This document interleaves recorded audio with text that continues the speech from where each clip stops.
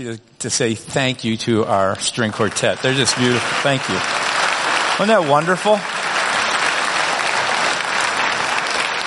How many of you, how many like the song "Oh Holy Night"? Isn't it fantastic? How many of you actually hit the high notes? There's a few of you. My wife turned to me and said, we should have secret mics around here and just listen. Because it is, I got there. I actually cheated. I went down to all the low notes in that one part where it gets really high. Christmas has just come upon us like rapidly, right? It's just, I think we had Thanksgiving and the next day we started Advent, and that's Sunday. And it's just been like that, and it's here. And for me, I've been excited about doing this message called Christmas Promises because it's just been taking a look at these promises through the Old Testament, and there's so many of them, so we only kind of looked at some of the ones that are not as maybe well known or spoken on. And as I was thinking about it, I was thinking about how I am always amazed at a artist who takes a blank canvas and then has in their mind a portrait, and maybe not even looking at one. Someone who can actually just take it and start with strokes drawing until this portrait eventually takes shape and you can see the visage. You see the full outline of the face and all the color and everything added to it. And I go, wow, that's pretty amazing. And then when I think about this portrait that is painted of Jesus Christ in the Old Testament, beginning all the way in Genesis in the very third chapter, where there is a brushstroke that's laid down through the hands and through the work of real people who throughout the history of the Old Testament keep adding brushstrokes to it till eventually we see this picture take shape, and in the birth of Christ we see that the mind of God has painted through individuals over time this beautiful picture. So let me just run through it for you. The Old Testament picture of the Messiah gives this clarity and gains focus as you go through time. And with the first brushstroke that began with God's promise to send a deliverer who will be the offspring of a woman crushing the head of a serpent in Genesis chapter 3. And then it narrows successively, telling us he will be the seed of Abraham in Genesis 12. And the next brushstroke reveals the tribe of Judah. And then a star rising out of Jacob, and we've looked at some of these over the last few weeks. And then last week, we looked at a prophet like Moses. And then if you add a bunch of brushstrokes that we're not going to look at, the descendant of David, Yahweh's anointed, one Lord who delivers from death, our Lord who delivers from death, a priest king, a virgin conceived, a suffering servant of the Lord. And then this brushstroke, which we will look at today from Jeremiah, that says a king from the branch of David who is just and does what's right.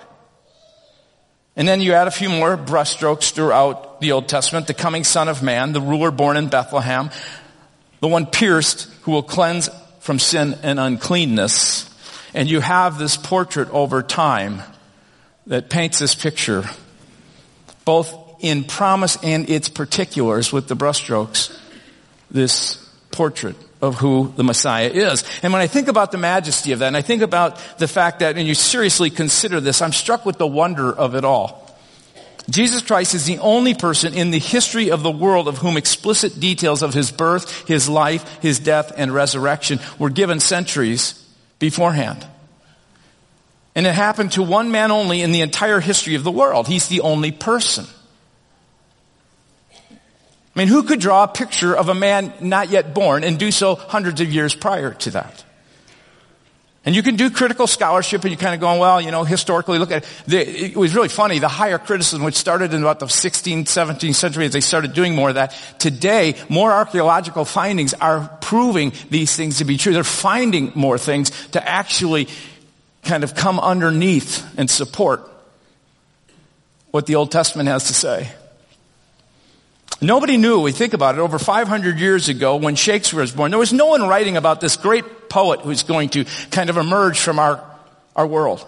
And then even 250 years ago when a great general, Napoleon, was born, no one was predicting his birth. They didn't give brushstrokes of who he was.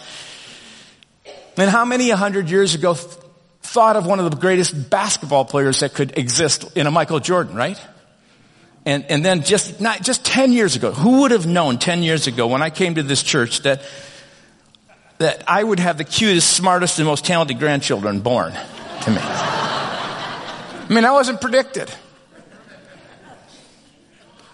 Yet in the Bible, we have the most striking, unmistakable likeness of a man portrayed not by one, but by 20 or 25 artists, none of whom had ever seen the man they were painting.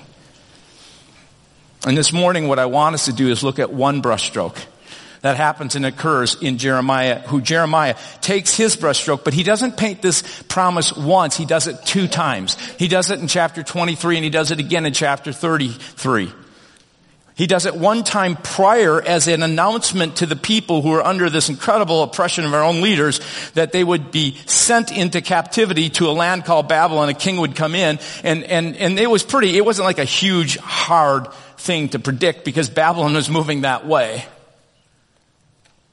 But that he predicts that at a certain time later, they will come back when they're in Babylon. And he predicts the same thing again. These verses that you find in Jeremiah chapter 23, verses 5 and 6. The days are coming, declares the Lord, when I will raise up for David a righteous branch, a king who will reign wisely and do what is just and right in the land. In his days, Judah will be saved and Israel will live in safety. He's talking about Judah and Israel. What he's talking here about, at that time, there was a divided kingdom. There was a south kingdom of Judah, and it was ruled through Jerusalem. And then there was a northern king of Samaria, Israel, which had already been brought into captivity by the Assyrians. So now the only one left of the 12 tribes of Israel are these 2 tribes that are in Judah, that are ruled by a king. And he says, guess what? Both these groups that have been dispersed and scattered and have been punished and felt the consequences of their wrong will be brought back someday, he says, and they will be saved and they will live in safety. And this is the name by which he will be called, the Lord our righteous Savior. Some translations will translate that last line, the Lord our righteousness. I kind of like that, our righteousness. But the word actually can mean both our righteousness, and it can also mean our Savior. It has both those meanings. And so in the NIV, in their newest translation, they actually use the words righteous Savior. This promise of justice, of a king that will reign from a branch that comes from a stump called David. It would mean that this ruling, this house of David would at some point be cut off. And when it was cut off, this tree was felled and it went into captivity. He's proclaiming that someday a tender shoot, which is what many of the prophets will call this, a tender shoot. This branch will come out from this at some point in history, which would have been from that date almost 500 years later in Jesus. And the word branch is a very important word, and I'll just take a moment on this because it's a word that is most widely used as a messianic kind of title all throughout in places in the Old Testament. It occurs at least 6 times in the writings of 3 different prophets. And it points to the plan of God being worked out in history. Jesus is then this righteous branch of the line of David, and you read it in the stories in Luke and Matthew and others. You'll see it always points to, here is this guy Joseph who is of the descendancy of David. And Matthew in his gospel has some fun with it. It's kind of a play on words. See, Joseph and Mary, after they have the child Jesus is born, and the wise men come and visit them, and they go another way because they don't want to tell Herod, because Herod's with this edict to try and kill all the children under 2, which is somewhat common at times with rulers who are very, very much afraid of losing their power. They go to Egypt. They're in Egypt, and in Egypt, an angel appears to Joseph while they're in Egypt, and he says, get up and take the child and his mother and go to the land of Israel. Matthew chapter 2, verses 22 and verse 23. And then he says, but when Joseph heard that Archelaus was reigning in Judea in the place of his father Herod, he was afraid to go there. So he got this. He's supposed to go. He doesn't want to go. And then it tells us, having been warned in a dream. So here is this guy Joseph now a number of different times. And God still speaks to people through dreams and visions and different things like that. Always aligned to what his word has to say. But having been warned in a dream, he withdrew to the district of Galilee, and he went to live in a town called Nazareth. And here's what Matthew says. So was fulfilled what was said through the prophets, that he would be called a Nazarene. A little play on words. The name Nazareth is very close to the Hebrew word for branch or shoot, netzer. And someone from Nazareth called a netzer, which Jesus was called throughout his life. He's a netzer. Jeremiah is basically saying this Netzer, born in Nazareth, and Matthew is making this claim, a shoot will grow from this tree, the stump of David. He will be the Messiah. And so in this brushstroke of this branch, what I want to have us truly look at this morning is what kind of the color and the hue that is placed on this brushstroke that you don't find necessarily in some of the others. They're pointed to, but it's directly said here. It's said that a wise ruler who will come, he'll govern well. A leader will do what is just and right, and will be given a title, the Lord our righteousness, the Lord our Savior. The Messiah King, what they were hearing here, comes with the promise of justice. And the people were hungry for that. Here's why the promise of justice is so important. Here's what it meant to them. The promise of justice is this idea that it brings hope. It says the days are coming when I will raise up. So it means that at some point in the future, I'll raise up a king who will reign. He'll reign with wisdom and he'll do what is just and right in the land. No one hopes for justice. No one hopes for justice more than someone who's oppressed. Think about it. Those who long for justice are those who have been deeply bruised by injustice. Those who have been imprisoned by a system of injustice. And if you get the picture of this, you see how important this is, because the verses that are prior to that promise that is given here in Jeremiah, listen to these verses in Jeremiah 23, 1 through 4. This gives you this backdrop of those who are longing and hoping for justice. It says, the Lord declares, I will send disaster upon the leaders of my people, the shepherds of my sheep. And what are shepherds? Caring for the sheep, right? No, he says, for they have destroyed and scattered the very ones they were to care for. And instead of leading my flock to safety, you have deserted them and driven them to destruction. And now I will pour out upon you judgment for the evil you have done to them. You have used your power given to you as leaders, both religious and political leaders in that day. You have used your power for personal gain and self-promotion. And in so doing, you have crushed the very people that you're to care for. And these people were feeling the weight of not having privilege. They were feeling the weight of going to courts and having them decided against them.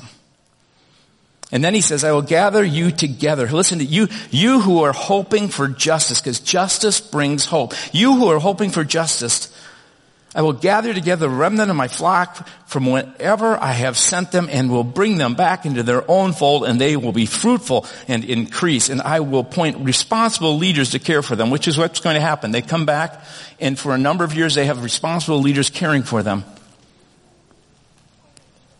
You need not be afraid again. All of them shall be accounted for continually. Don't you? That's what you're kind of hoping for, that the leaders will be accountable.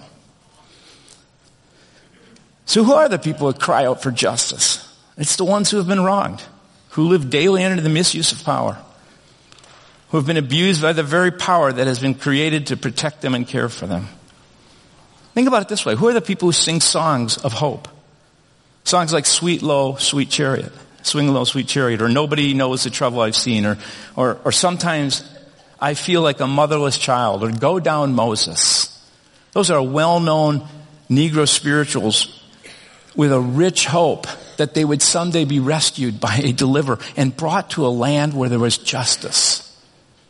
I was reading through some of those old spirituals, and I was just so impressed by how rich there was, and this deep longing that they would sing together in their hearts that someday they might experience justice. And many of them didn't think of it in this life. They were hoping for it in the life to come. If you have difficulty resonating with this deep hope for justice, sometimes it's because you maybe haven't felt what it means to be under the oppressive hand of injustice. Now, some of you may be in a place where you've experienced that.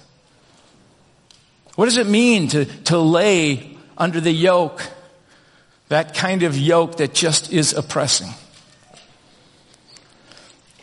Well, a few years ago, I began to say, God, I want to learn more about this. And I began to, because you can grow in your love for justice. You know that? You may go, well, I'm not sure. Anybody ever read those passages? I used to read them. I go, I haven't grown up with a great need for justice. I haven't felt, I felt injustices like when I was taking a test and I didn't get, an essay. I thinking, come on, that should be better than that, teacher. Right? Or maybe you missed a cut on a athletic. I felt that, but I started to think to myself, what about people who have really experienced this? And so I started to go back. I started reading all kinds of different things. You can grow in your love for justice by reading things. I went back and started reading stuff around Lincoln and the Civil War, and I started reading about Harriet Tubman and read a couple of her biographies, and I was just really moved by that and continued to read. I read and continued to read through the Jim Crow area and the laws and that era. And I remember reading through different things. If you want to read a really good book today about justice, read a book by Brian Stevenson called Just Mercy. You can find ways to come face to face with it. This past year I went to Montgomery, Alabama with some of my college buddies just to be able to go down there and heard some stories from some people who actually live, and we read this book, King and Kennedy, and went down there just to hear their stories during that time through the Selma marches and some of the things that happened. And you can go, wait a second, aren't you going way over in this one direction? And here's the thing. I just want to say this. It is important for us to understand as best we can the kind of oppression that someone else has lived under. Doesn't mean all of it. You have to, you need balance in this. I'm not saying that, but if you don't understand it, there's a chance that you haven't allow it to touch your heart. Listening to some of this, I just was face to face with poverty, and you can hear it in what we do today. There's a group called the International Justice Mission around the world that's setting people free from trafficking and bondage.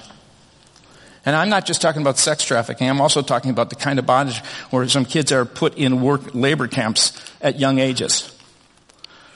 We have a group of people, and I've done it the last 2 years, I haven't done it this year, but are wearing ties and wearing dresses. And it's just a reminder that there are people who are suffering oppression, and they are hoping for justice. And I wore this tie the last couple of years, and I tell you, how many like wearing ties, guys? It almost feels like you're getting choked, right? Which is exactly what they do. They want you to remember daily, when you put it on, as you go through the day, there are people who are hoping for justice. They send you a story every day. There's a story here of Cassie. If you look around, there's some people who are wearing ties or they're kind of wearing dresses. You can ask them. In fact, raise your hand. If you're doing that, just raise your hand if you're doing the Dressember thing, okay? So there's a number. You just can ask them why they're doing it. But listen to this story. And this is not going to be an easy story to hear. This came just a few days ago in this December readings. It said Cassie was 12 years old when she was trafficked in the Philippines, and she followed a trustworthy family friend to Manila. So she leaves her town, goes to Manila, some 800 miles away from her home. She gets there, and this person turns on him. She's raped. She's routinely forced to perform sex acts in front of cameras for customers that are located all around the world. She's become a victim of cyber sex, and she's one of the 6 children in that house who is caught in this web. And the trafficker started grooming even younger children 6 years old of age, boy. She sells in her story that they have an 11-month-old baby that was taken in, and the guy who's a trafficker goes around and tells people this is their child so that at a certain age he can just turn this child into another trick. Yet Cassie was not alone, as she had maybe felt. People were looking for her.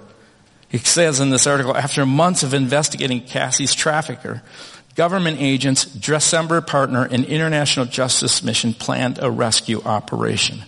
And IGM rescued me, she writes, and transferred me into my second home. And then she smiles, they said, and she's just eager to talk about her second home because it is a beautiful aftercare shelter where she now lives. And Cassie is like a big sister to the young children rescued on that same night. And the baby girl is now 2 years old. And the person who writes this story says, Cassie is my reason for advocating this December. And her story breaks my heart because her story is just one of millions of stories like her of people around the world who are just hoping for justice. Longing literally to be set free from oppression.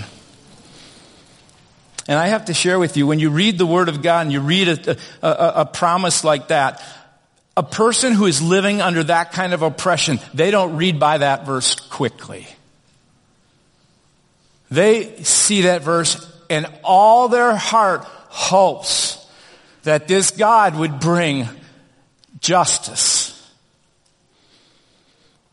Yet the story also fills my heart with hope, not only because Jesus promises justice, as those songs would say, it may not be now, but it will be someday. But he's also bringing justice through the work of people, like IGM and others. People who have made a decision that they're going to do as best they can to do what is right. And so, as you think about this, not only does justice bring hope, but justice does what is right. Justice has this heart about it that says, if it's the right thing, no matter what the consequences might be, no matter how inconvenient it might be, no matter what the cost might be, I'm going to do what's right. I'm going to step forward and do what's right. Jeremiah 23:5 says, the days are coming when I will raise up a king who will reign wisely. And oh, don't we long for that? Don't you long for, I don't care. I really don't care if you're Democrat, Republican, or centrist, or red, yellow, green, blue, whatever color it is. We all long for leaders who are wise and just and right. He says a king who will reign wisely and do what is just and right in the land. The promise of justice, catch this, is not only that it brings hope to people, but it is that someone will come who will do what is right no matter what the consequences. And for Jesus, the Messiah, he was that king who did right no matter what the consequences. He was often misunderstood. He was rejected by his family. And throughout his ministry, the religious leaders harassed him and questioned him and held him in contempt. For Jesus the Messiah, he did what was right no matter if it was inconvenient or not. He was constantly on the road. It says in the Word of God he had no place to set his head. He would go into towns in the beginning and he'd begin to do healings, and they would tell that person, please don't tell anybody, because part of what he wanted to do was go from town to town to share about the news of God and this great God who has come to save those from their sin. He wanted to go around and share that message, and he wanted to do healings, but he said, please don't tell anybody. And it ended up, it says in Scripture, you'll see again and again, they had to go to lonely, inconvenient places. And for Jesus, the Messiah King, doing right was something he did no matter what the cost. His investment was total. As he stood before prejudicial judges facing a kangaroo court of self-promoted mob, basically appointed mob, without principle, looking as they would for any evidence to convict Jesus. And it was his life that was cost because he was so desiring to give justice, to do what was right, no matter what the cost, no matter how inconvenient, no matter what the consequence. And that's real love. Think about it. It's not the kind of emotional, I can get moved by the moment kind of love. It's genuine from the heart. It's principled action that says, I am going to do this no matter what. And that's the kind of people who have been touched by Jesus, who have been touched by this incredible rightness of this God who is willing to bring hope and touch their lives with a sense of his presence and his love no matter what. They turn around and do that. People like this do things other people just don't do. People who do what is right, they do things that other people don't do. They look at their finances and they rebudget their spending so that doing right is a priority, and their pocketbook actually feels it. They do without so others that don't have can have. It's not an emotional thing as, we need some help as all the organizations are crying. It's something principled. It's something they do again and again. It's a kind of I'm going to tithe myself into this. People who do what is right, they just do things other people don't do. They look at their time and they'll actually block off their schedule and say, you know what, on a regular basis, I'm going to help someone who is in need. I'm going to go to a food shelter. I'm going to meet with some people who are in a home where they are, they've been medically, through some kinds of accident, unable to function. And I'm going to help them. They take their time and they block it off. People like this do things other people don't do. They use their personal talents and giftedness to make hopes and dreams of other oppressed people reality. And people like this do things other people don't do. They stand up for the underprivileged, the underdog, the person at the office who's made fun of, the student at school who's called names. The person who does what is right is not like all the other reindeers who used to laugh and call him names. It's kind of got a Christmas ring to it, doesn't it? Jesus, the Messiah King, did what was right. Thank God he did. He left his palace in heaven. That's what Christmas is all about. He left his palace in heaven, became a vulnerable little baby, entrusting his life, think about it, to a teenage mother and a blue-collar dad growing up in Podunk, Galilee, and on and on and on and on you could go about this Jesus who, no matter what the consequences, no matter how inconvenient it was, no matter what the cost, was willing to do what was right. And that's the kind of leader that people are hoping for.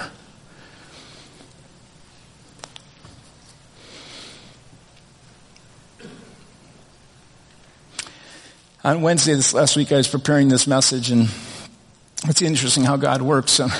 I'm on my back porch, and it's heated, so you don't have to worry about me freezing. But anyway, and my wife kind of came through the door, and she was just crying. And it was kind of what I would call a melting kind of crying. You know what I mean? I was going, whoa, inside, you know. So when I get working, it's like, don't disturb me. But this was one of the things we were going, even me, I caught it. This was important. And she stood at the door, she's crying, and she shared with me a story about one of her cousins. And it was posted on Facebook, and she had been reading it. I think it's her second cousin's daughter, but I don't know how those things all fall out, but she's related. And her name was Allie. And the header on the words in the Facebook post said, "Thank you, Allison Fisher." So Allie is writing about Allison. Just keep that clear. So Allie, one of Grace's relatives, is writing about Allison Fisher. Allie begins her post. "Last night we received a call from a Minneapolis number. I answered the phone and this lady says, 'I'm an Uber driver and I'm with a girl right now who's having a seizure. Her phone says she has epilepsy and she's to contact you.' I knew immediately she was talking about our Hannah, our daughter. And I asked the Uber driver where she was, and she said she was taking Hannah to Fairview East Bank Emergency." And she adds a little aside, "We found out later that Hannah was at work and knew that something wasn't right, so she called an Uber driver to take her to ER. I then spoke with the nurse and gave Hannah's medical information. After getting off the phone with the nurses and the doctors, we as Hannah's parents assumed that it was a seizure. They hadn't any of those, so they felt like things were under control at the hospital. Allison, the Uber driver, contacted me again, and she asked if Hannah needed anything, that she would go sit with her or bring her clothes, or that she was praying for her. She knew that our area code was far away, and she didn't want Hannah to be alone. And throughout the night, Allison was continually in contact with us. Prior to 24 hours ago, Allison Fisher was a complete stranger. The next morning, we found out that Hannah's situation was much more severe than the usual seizures. Hannah had actually had an infection that was shutting down her organs. And she had coded in the parking lot. But after tests and IV medication, her fever did break, and she's better now.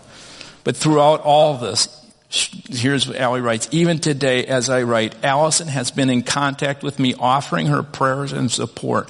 The last 24 hours have been extremely emotional on our family." You know, when you have a child, you worry about them no matter what age they are. With Hannah, we may even worry a little bit more because of her epilepsy. She wants to be a normal kid. Yes, she's 20, and she's still a kid to us. But it's because of people like Allison Fisher, who was a complete stranger, that made last night a little bit easier. Her love and support for my child speaks volumes to the type of person that she is. She just wanted to do what was right. I'm sure she was paying a cost by not going out and getting more rides. I'm sure this wasn't very convenient. No doubt there were some consequences. Allie continues, "I asked for her address because I wanted to send her a thank you and a gift. And she said that she wouldn't feel comfortable accepting a gift because it's the least she could do." And I love this. Allie writes, "No, Allison, I'm going to disagree with you on that one. You went above and beyond, and you continued to amaze us today, offering your prayers and support. And then she posted this Facebook picture.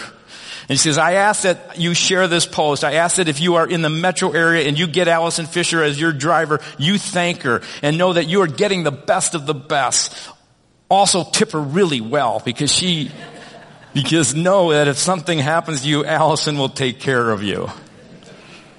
She does what's right. There are people under oppression all around our world. You may experience it even here. And we're told the promise that justice will come and God will be bringing it and your hope will not go unfulfilled. Even though it may not happen in this life, it will happen. And there is one who has come, and he has come no matter what the consequence, no matter what the cost, no matter how inconvenient it is, who says he'll do what's right. And what I love about that is that people who have been touched by this God, if Jesus has touched your heart, you want to go out and bring hope. You want to do what's right. I look at this, I got to tell you, this puts me to shame. I would be the Uber driver that says, are you okay? The doctor's got you. I can't do anything else. I'm just too busy. I got this to take care of. I got this to do. But these are the kind of moments that I think Jesus can speak to your heart and my heart and say, you know what? There are more important things in this life. And when you feel and know the Spirit of God is calling you to do it, you have to be discerning on this. He's calling you to step in it, then you step into it. You be the kind of person who does what it takes and says, you know what? My pocketbook will show this. It will evidence the fact that I'm a person that does what is right. My time will give some time to this. It'll show that I'm a person. It's not just all about my social life, about my climbing up the ladder of success or whatever else it is, but it is going to show in this area. It's going to show in my time, in my resources, in what I pray about, in how I live, and how we as a people lean into this brushstroke and allow God to take a brushstroke right now and paint more into our hearts a desire to bring that hope and to do what is right. And as I go through this passage of Scripture, I think it's truly interesting that you can't leave it without this last verse. Justice requires mercy. He says in chapter 23, verses 1 and 2, I will send disaster upon leaders of my people. I will pour out my judgment upon you for the evil you have done to them. Here's what makes, this is going to kind of throw this a little bit, a wrench in this, but here's what makes the coming Messiah King such a good ruler. He's just, he's fair, he doesn't let a person get away with wrong, he upholds the law, he builds in life natural consequences. Justice rings true in our hearts. It's actually a part of our DNA. It's how we're hardwired. It actually testifies to the image of God in us. God is a God of justice. And the reason Jesus is such a good ruler is because he doesn't let go of justice. He holds on to it. Because we all cry out for justice when we see it, when we see injustice. Everyone wants justice. Just think about it. This Thanksgiving, if you were, taking the meal and you had pie, like let's say pumpkin pie at the end, and you're cutting pieces of pie, and you cut a piece of pie. This happened in our home quite often. Like my mom would cut a piece of pie. My older brother was here. I was here, and she would hand the piece of pie, and I'd go, "Wait a second, not fair. His pie's bigger than mine." This is this call for justice. It's just hardwired into us. Hey, wait. Or go to a kid's sports event and watch adults, or any sports event for that matter. Seriously, it's just hardwired into you. Listen to this. You can go to any sports event and this is what you'll hear. Ump, you're blind. That was clearly a ball. We get upset when an ump misses it by a little bit, so much so now that we're getting, everything has being recorded in football and everything else because we are people of what? Justice. Come on, lose some weight, they say, so you can get into the game and call a foul. I've heard that. Ref, have you ever heard of high sticking? You gotta be kidding, ref. The kid's acting. Shouldn't get a yellow card. Whoa. When are you gonna call over the net? I mean, that slam was definitely over the net. Wake up, that's the third ball that's gone past the line here in the back of the court. Aren't you, come on, are you gonna call it out? I mean, name it. We're wired for justice. Everyone wants it until guess what? The finger of justice points to you. And justice says you're the one on trial. And you get caught. And then everything changes. Everyone is calling for mercy. And we reason it wasn't that bad or it wasn't my fault. If this or that would have happened and then been in place, I wouldn't have cheated or lied. Or if your reaction would have been different, you say to your spouse, I would have reacted differently. It wasn't for the temptations around me every day. I wouldn't feel lust. I wouldn't feel greed. I wouldn't overeat. I wouldn't do whatever it is. On and on our excuses go, because when justice comes to us, we don't care for it. But what makes Jesus such a great judge and ruler is his consistency. You can count on him to be fair and to do what is right out of the wealth of his wisdom. No one will get away with anything with Jesus, which puts us in a bad predicament. Because when the righteous judge points his finger at our sin, our hurtful actions, our condemning attitudes, a failure to love, our selfishness that wounded and hurt others, he says justice needs to be done, and we cry for mercy. And here's what's so interesting. In the heart of God is both justice and mercy. So how do you work that one out? That's what he says in Jeremiah 23:6. He notes and he puts this and he adds, he shall be king and who shall rule with wisdom and justice and cause righteousness to prevail everywhere throughout the earth, and his name will be the Lord, our righteousness, our Savior.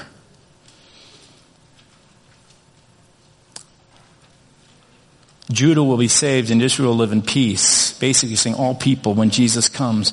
Because this Messiah King will take your sentence, your misdeeds, your wrongs, your mistakes, your willfully defiant hand in the air, forget it God, I'm doing my own thing.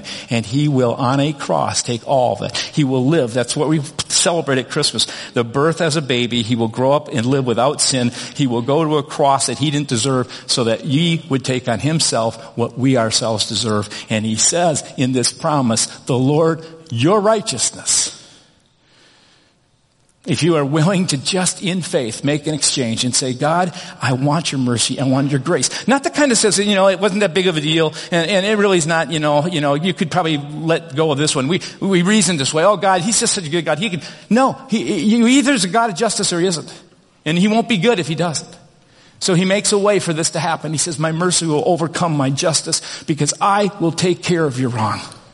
I'll pay the bill. I'll make an exchange. When I come as a baby, that's what this whole Christmas is about. I have come in flesh so that you can say in these songs that we sing and we praise God with, the Lord, my righteousness, not my deeds. Let me read to you, and I'm going to ask the team to come as we just finish.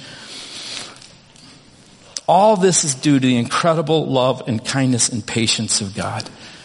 The reason God doesn't come with justice right away when we do something wrong, the reason we even waits to the very end is because he's always waiting for us to own up.